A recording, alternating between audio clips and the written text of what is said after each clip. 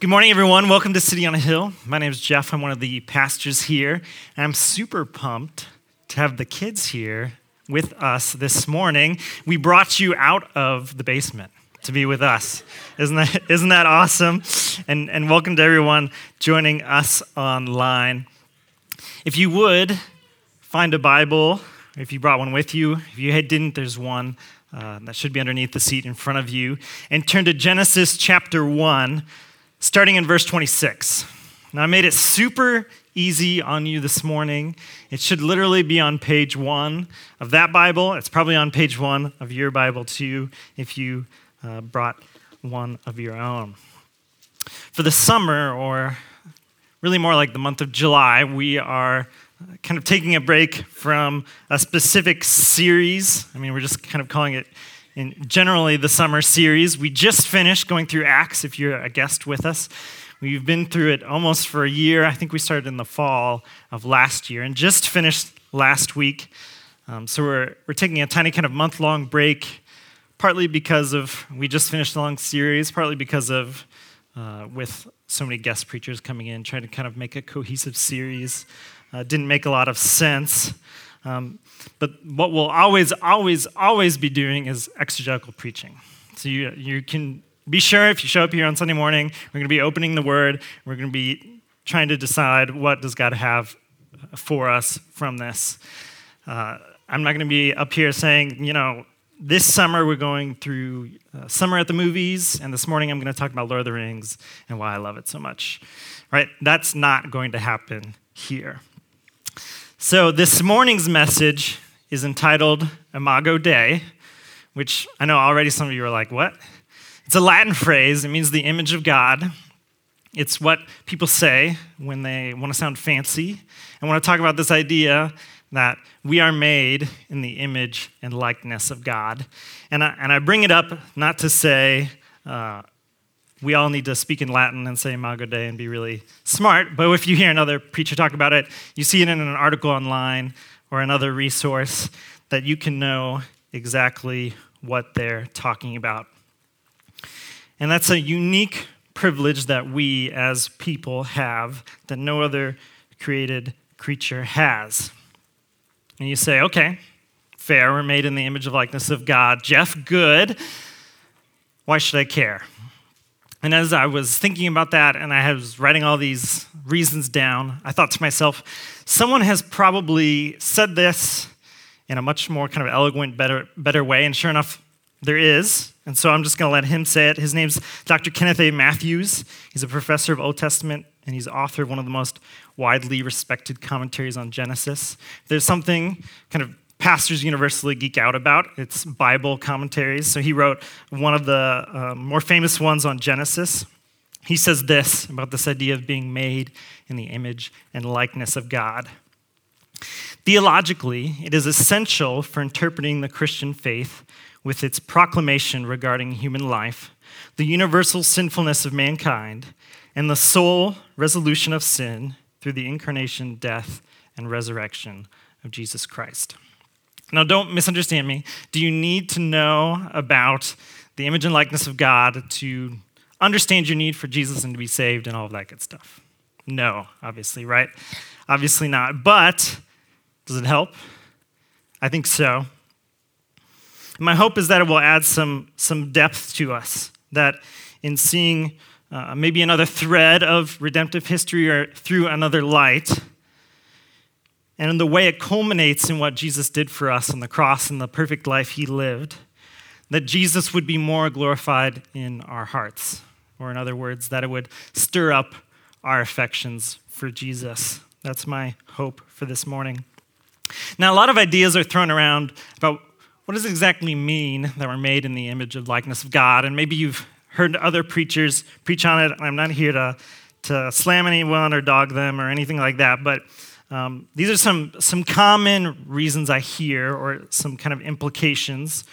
Morality, our sense of right and wrong, our rationality, our ability to reason, our spirituality, our ability to relate to God, the sense of right and wrong, justice and injustice, aesthetics like art and music.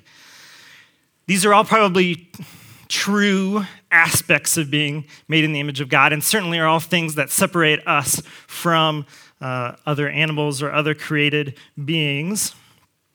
But I would argue none of them capture the main kind of thrust or main sense. And the example I kind of thought of is it seems like angels check a lot of these boxes, like morality and reasoning and different things like that, but aren't made in the image of God. So image of God must be more than that. And ultimately, my kind of what I'm arguing this morning or what I'm teaching this morning is going to be summarized in a phrase that you're going to hear over and over and over this morning that was seared into my brain by one of my seminary professors. His name's Dr. Brent Oakwin. And it's this, that being made in the image of likeness in God, first and foremost, means that we're to be the visible representation of the invisible God. We're the visible representation of the invisible God. So that's our one kind of big takeaway and where we're going today. If there's ever something you were going to write down, that would be it. If there's ever something you were going to memorize, that would be it. If there was one takeaway, that would be it. So to do that and to kind of get there, structure is going to be a little different this morning than normal. Normally, the sermon on Sunday morning comes in kind of a nice package, and here's our 3 points, and this is how you apply it, boom, boom. We're still going to do that. But first, I just want to talk about it in the sense of if you were picking up your Bible and reading Genesis 1, your first step wouldn't be, okay, let's apply it. Your first step would be, let's read it and understand the author's intent for us. And then from there, we'll draw intended meaning. And from that intended meaning, how do we apply this to our life? So first, we'll start with what's the author's intended meaning, and then we'll go to those timeless principles and kind of how we apply it to our life today. And then I'll have 3 specific points. There's the 3 points that every pastor has to have, right? How this idea of being made in the image of likeness of God establishes our identity and worth, dictates how we view and treat others, and third, points to the perfect image bearer of God. But before we dive into all of that, let's pray together and just ask God for his help this morning. Father, thank you for the opportunity for us all to be together this morning, both services, kids included. Pray that you'd do a work in me, do a work in us, that we can understand your word this morning. Help me to accurately interpret and teach your word. Help us all to come this morning to you hungry and expecting your word. You describe your word as tasting like honey, and sweeter than honey, and more precious than gold. I pray that we would see it that way this morning and give it the kind of attention and response that it would require of us. I ask all these things in the name of your Son. Amen. Amen. So hopefully you found Genesis 1, verse 26 by now. Again, it's only on page 1 if you haven't found your way there. I'm going to almost go verse by verse, probably a couple of verses at a time, starting in verse 26, and then we'll talk about it. Then God said, "Let us make mankind in our image and in our likeness, so that they may rule over the fish in the sea and the birds in the sky, over the livestock and all the wild animals, and over all the creatures that move along the ground." So God created mankind in his own image. In the image of God, he created them. Male and female, he created them. So here we have this passage, and again, just like we were reading this at home, our kind of first goal or first question is what's the author's, both the human author and the Holy Spirit, what's his intended meaning for us? Because if we're allowed to just make up whatever meaning we want, there's kind of no point. We could just make it up. We don't even have to read the Bible. So what's God's intended meaning that we're supposed to get out of this? How would the original audience understood what they're talking about? Well, first, let me give you kind of the background. Okay, what happened in the first 25 verses of the Bible? So God, in this, is creating everything. And we're on day 6 now. In the first 5 days, he created the universe, light and darkness, water, land, plants, animals, and all the other living things except people, which he creates in our passage this morning. Then we come to verse 26, which must have been a very puzzling statement for the original audience. I'm talking about people who only had the Torah, the first 5 books of the Bible. God is creating man, but he says he's going to do it in our image and our likeness.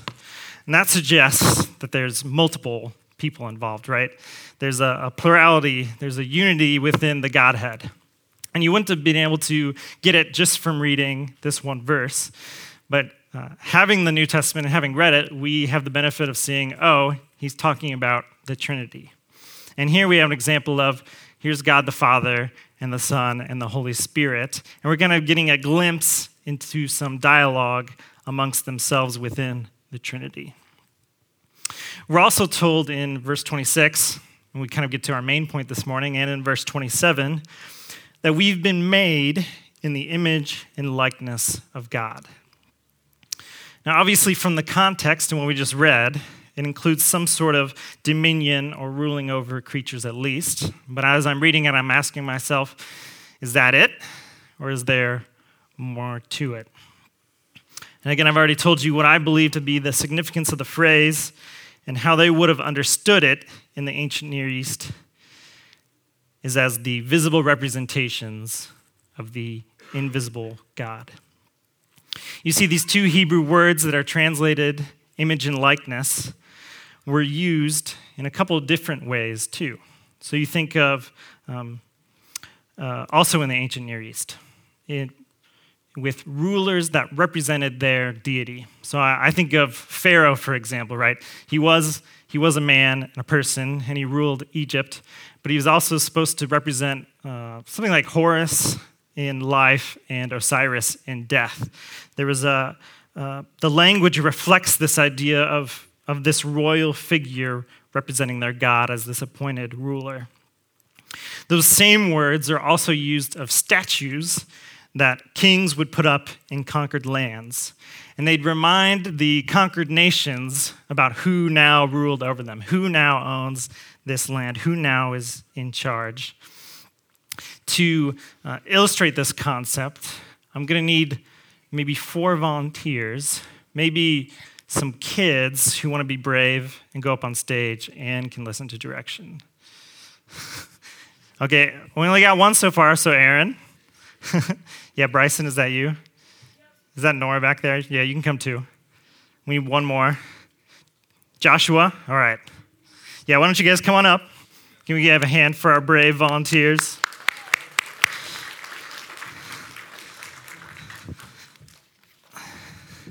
So, I think Nora, I'm going to crown you Queen Nora. What is your kingdom called, Queen Nora?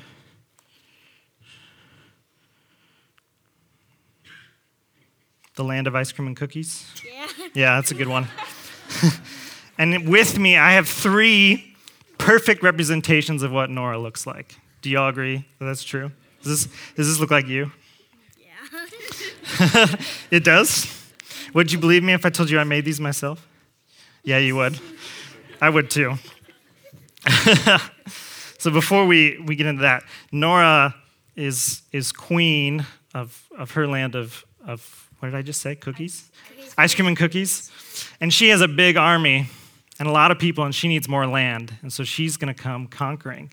And Joshua and Aaron and Bryson all have their own countries that just so happen to be smaller and in the way of Nora's conquering. So Bryson, I'm going to have you here. And Joshua, I'm going to put you here. And then Aaron, if you want to hang out on those steps. Yeah. And I'll be your little mason that makes you little statues. So Nora, why don't you start down there? So the great kings and their great nations would come from the north in Israel, right? Whether it's Assyria or Babylon or Persia or Greece or whoever it is. So Queen Nora's coming with her giant armies, and she's here to conquer lands. She comes across Bryson's country. She conquers her older brother's country, which in a cruel twist of fate. And now, The army's feeling pretty good. We got some resources, but not enough. And Queen Nora's thinking, I want some more land, right? But how do we remind the people of who's in charge? Who's the new boss? And so Nora would have a statue made. It would be put up in the new land. You want to hold on to this? Mm-hmm. To remind the people that this is now Queen Nora's land. And whenever they looked upon the statue, they would see this person's in charge. She would be honored. They would see her when they looked at that statue. And now, Nora doesn't have to be physically here anymore. She can continue on with her conquest, and she comes to Joshua's land, and her army conquers Joshua again, and same thing.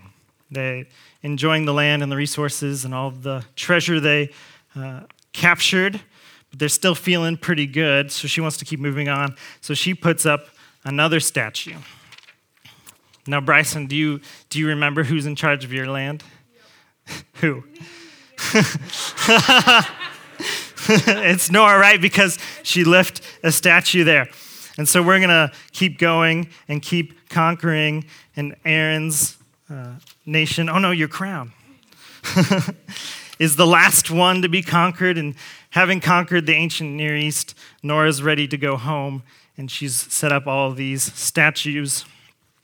And now all of a sudden, instead of Nora's face and picture just being in the north, now all of a sudden, everywhere you go in the ancient Near East, you can see Nora, right? She's filled the land with her image and likeness. That's all I needed. Thanks, guys. You can keep the crown if you want. Yeah, can we give him a hand? Yeah, I can take those for you if you want. So that's what would happen, right? These big kings would come from the north and would conquer these lands and would set up statues for themselves in those lands to remind people. And we have the same purpose. We were created to represent God here on earth, to remind others of God and remind them of God's dominion over everything. In other words, we are the visible representation of the invisible God. Now I want us to see how this connects with the next verse. So if you want to look back down at your Bible at verse 28.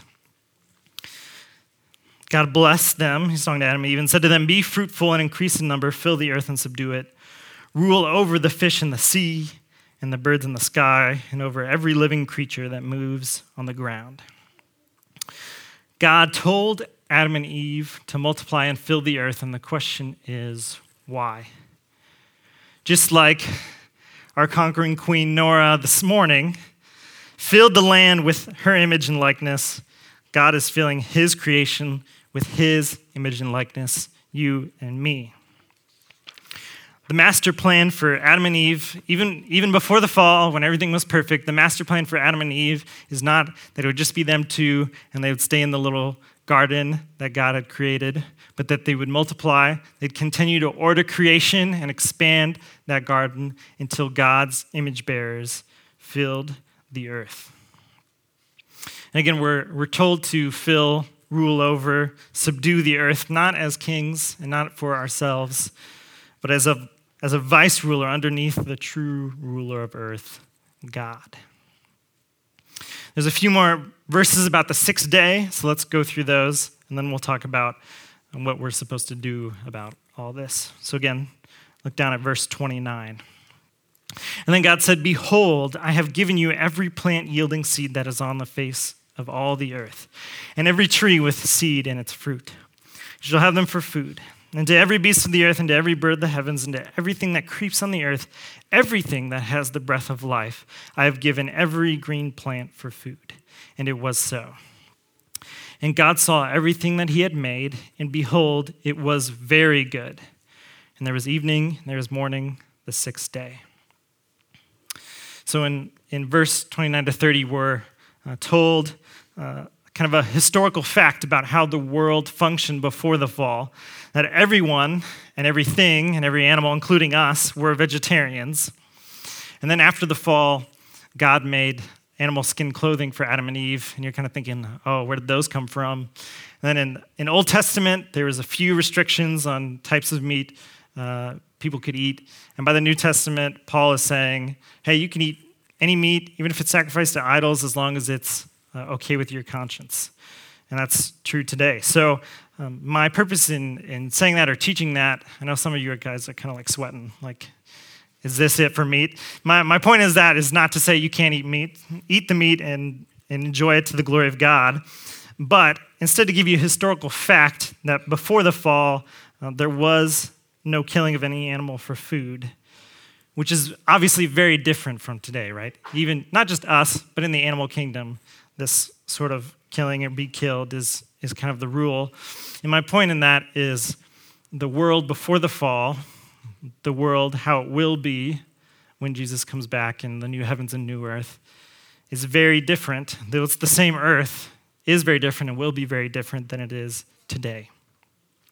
Finally, I just want to point out that in verse 31, this is the first day that at the end of the day when he had finished doing his creative work, that God had said, and it's very good.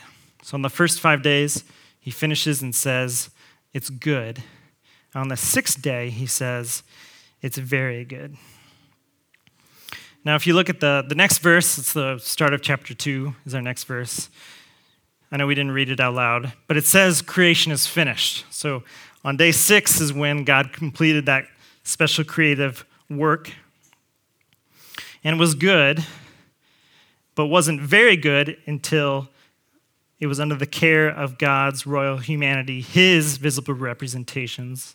And now that that has happened, it is very good. That, I think, is the intended meaning or main thrust, is that we are the visible representations of the invisible God here on earth, given authority over the earth, not for ourselves, but to steward what God has given us. That was our first kind of chunk, first half. We've done our best to uncover the meaning of the text, what God intended us to take from it. Our second chunk is this, okay, why does it matter? So we have this idea, we're visible representations of the invisible God. What kind of timeless principles are we drawing from that, or what do we do about it? And the first one is this, being visible representations of the invisible God establishes our identity and worth. It establishes our identity and worth.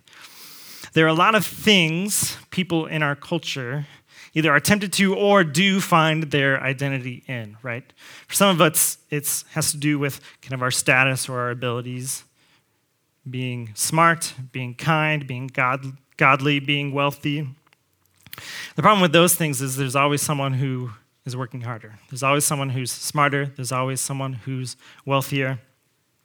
Sometimes it's your sexual orientation or gender, that a specific facet of someone has all of a sudden become the kind of overarching identity that they live by. That could be a whole sermon in itself, and that's literally all I'm going to say about it today. Some things are super healthy and a natural part of your identity, and it's fine until it becomes the primary thing. So being a mom or a dad is a good thing, and it's a good thing to invest a lot in your children. But then when you become the queen mother, and my children must love me, my children must obey, and I am devastated when they don't, well, then it becomes a problem. Or work is a good thing, and you should work hard and do what you promised to do for your employer.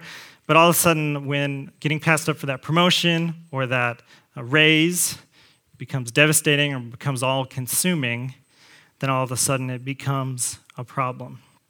And here we're called to ground our identity and how we think about ourselves as God's image bearers. So we know what we're supposed to do. We're supposed to see ourselves as the visible representation of the invisible God.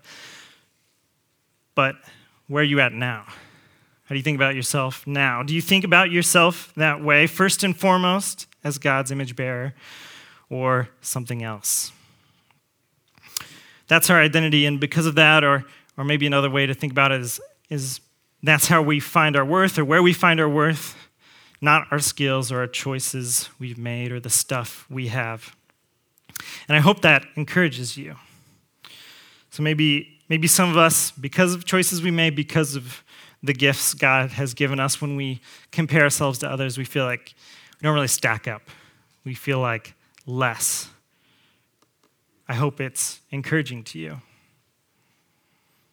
Those things aren't where we find our worth. It's being made in the image of God. Maybe you have the opposite problem. Maybe you look at yourself and you're like, I'm pretty good.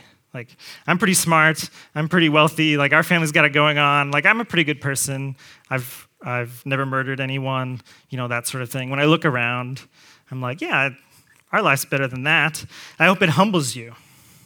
Because even when you stack up well, that's not where our worth comes from. It's not from those things or those things you've done or any of those things. It comes from being made in the image of God. That's where our value is in God's image. And even today, most people in our culture think people are more valuable than animals or stuff, right? This is, for the most part, universally accepted. So kids, I got another kind of question for you. Raise your hand if you have a pet at home, either a dog or a cat or goats or something like that. Good, yeah, there's a good number of you. Keep your hand up if you think if your parents had to get rid of you or your pets, that they'd get rid of you. No one? That's good. Why is it? Why is it that no one raised their hand and we're like, you know what? The dog is less work, right? None of us even went through that thought of like, yeah, the dog's less work. We'll keep the dog. Because we know that people, there's something intrinsically valuable about people. We'll take it up a notch. Let's say that I am the proud owner of a horse named Fusaichi Pegasus. It's a Japanese horse. Fusaichi Pegasus. Again, sermon prep. I didn't know any of this before this past week. This is the most valuable horse in the world.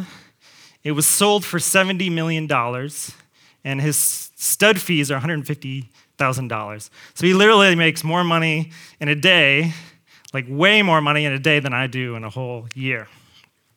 And let's pretend I own this horse. Let's say I came up to you and said, hey, do you think I should get rid of the horse or my 1-year-old Charity? None of you would be like, let me think. Right? You would all be like, well, obviously the horse. But the question is why? Right? None of us were like, well, let's get out your budget and see. I mean, like, the horse can make you a lot of money. Like, Charity, she's kind of expensive, right? No, because we know, because Charity, my little 1-year-old daughter, is made in the image and likeness of God, she is worth much, much more than $70 million. I had a animal ethics professor who was an atheist in undergrad. So this is when I was studying math at Purdue University. It wasn't in seminary. I had an atheist animal ethics professor who said that if a dog and a child were drowning in a lake and he only had time to save one, that he would flip a coin to decide which one to save.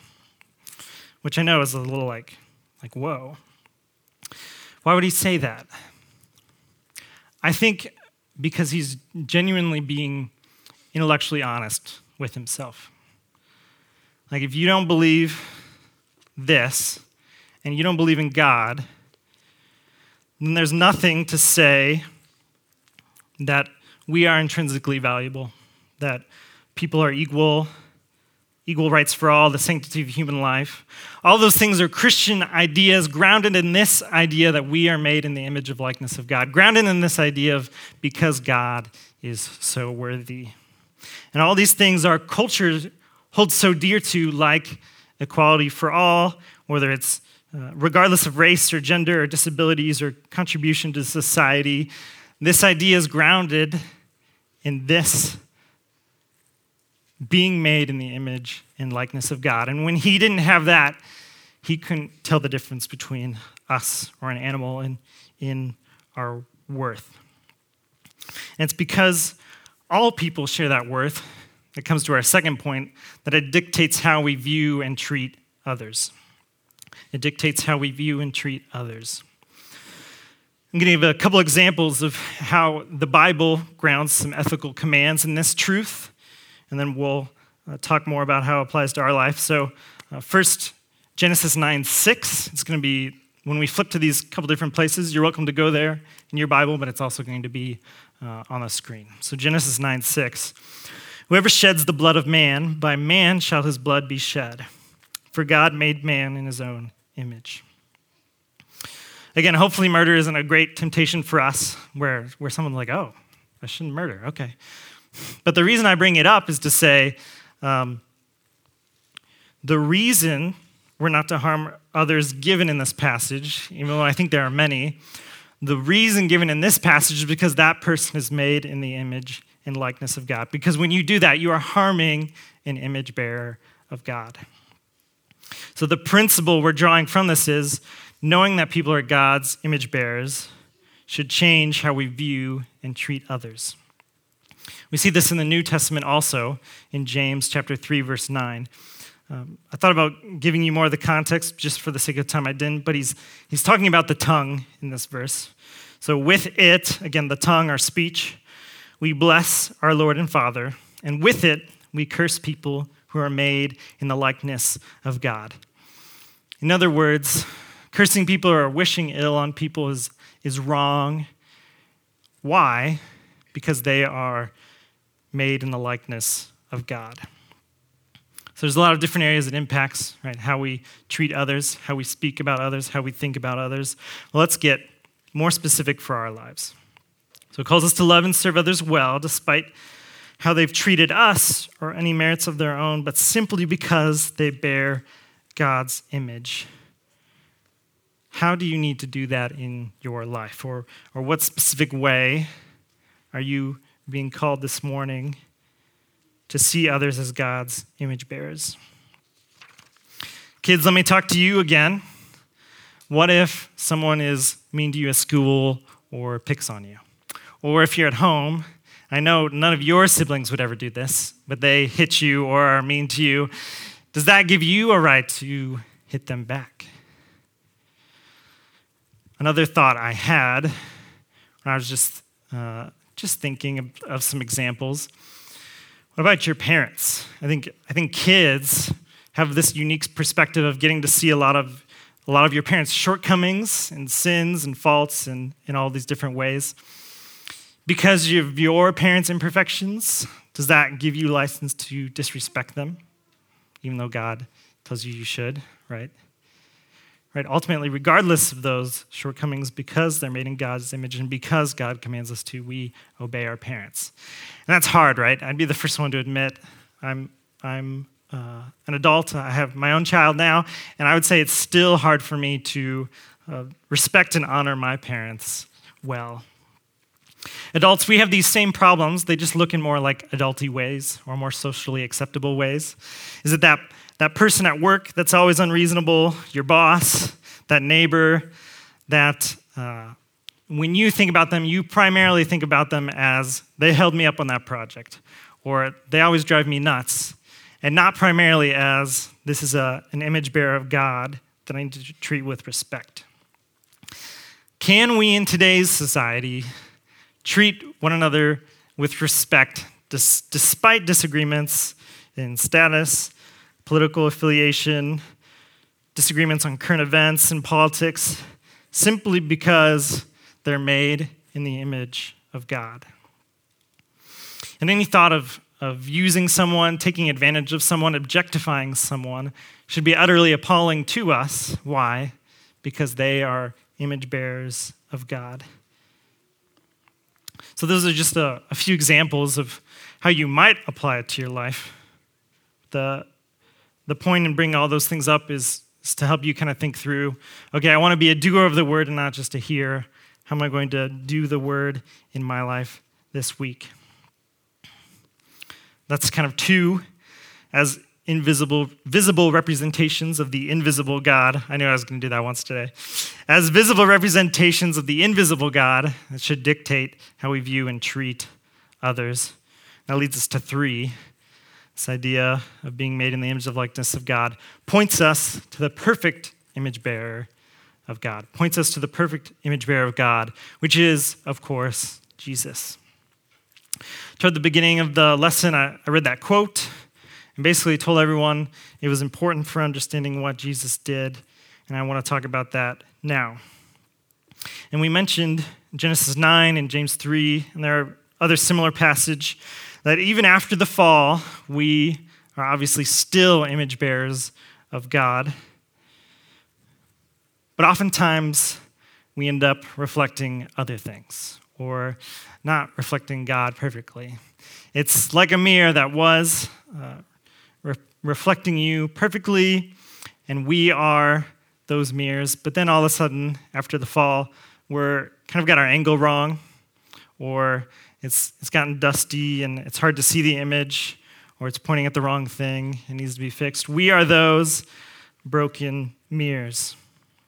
And ultimately, by ourselves, we can't fulfill that purpose that we were given of filling the earth with God's image bearers. Jesus came to be that unique, perfect, visible representation of the invisible God. I want to look at two verses together to kind of show this. The first one's 2 Corinthians 4:4. In their case, the God of this world has blinded the minds of the unbelievers to keep them from seeing, and this is the point I really want to hit on, the light of the gospel of the glory of Christ, who is the image of God. Look at also Hebrews 1, verse 3. He, that is Jesus, is the radiance of the glory of God and the exact imprint of his nature. He upholds the universe by the word of his power. After making purifications for sins, he sat down at the right hand of majesty on high. Jesus is the image of God, but not just any image of God. He is the exact representation of him and his nature, the radiance of the glory of God, the visible representation of the invisible God. And when Jesus lived that perfect life we couldn't and died on the cross for our sins, he functioned as that perfect image of God that Adam and Eve and all of us were supposed to have been, but ever since the fall have not been able to be. And when we put our faith and trust in him, we get to participate in that. And one day look forward to the future of being made into that perfect image of Christ and participating in that future life and resurrection of the Lord. That's our destiny as believers in Jesus Christ. And when I'm talking about this, I'm thinking about Romans 8:29. So we talk about Romans 8:28 a lot, right? Which is fine, and it's a great verse, and it's great. But let's not forget the next verse, right? Romans 8:28 and 29. And we know that for those who love God, all things those who love God, all things work together for good for those who are called according to his purpose. For those whom he foreknew, he also predestined to be conformed to the image of his Son, in order that he might be firstborn among many brothers.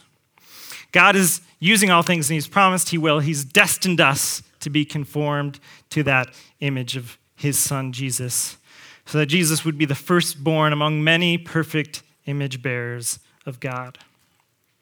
But friends, this promise is for believers. And if that's not you, I'd invite you to take that step this morning of putting your faith and trust in Jesus. Maybe you say, I'm not ready. Come talk to me. Come talk to Pastor Dave. Talk to someone with a name tag on. Talk to some random person. Literally anyone would be just excited, willing, love to talk with you about that. Let me just close with this. We're all visible representations of the invisible God, whether we want to be or not. We don't have a choice.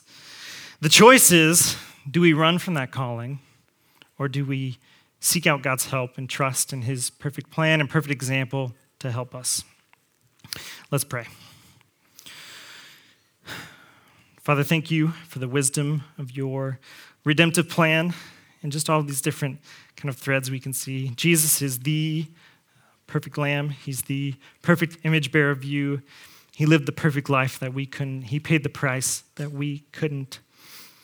Thank you for creating all of us in your image, and that the worth that gives us, that it doesn't have to do with our own ability to contribute, our own talents, our own stuff. Ultimately, our worth comes from you. Help us to see and treat one another truly like we bear your image. We confess that so often when we're thinking through a situation or thinking about ourselves, the thought of how to best represent you to the world doesn't even cross our mind. Show the world who you are and your glory through us. Thank you for the time today to be all together, both services and kids. As a church family, I'm super just excited to all be together. And I pray for our weekends, our time together, and that you would just help us to enjoy one another and bless our fellowship in our holiday weekend. We ask and pray all these things in the name of your Son. Amen.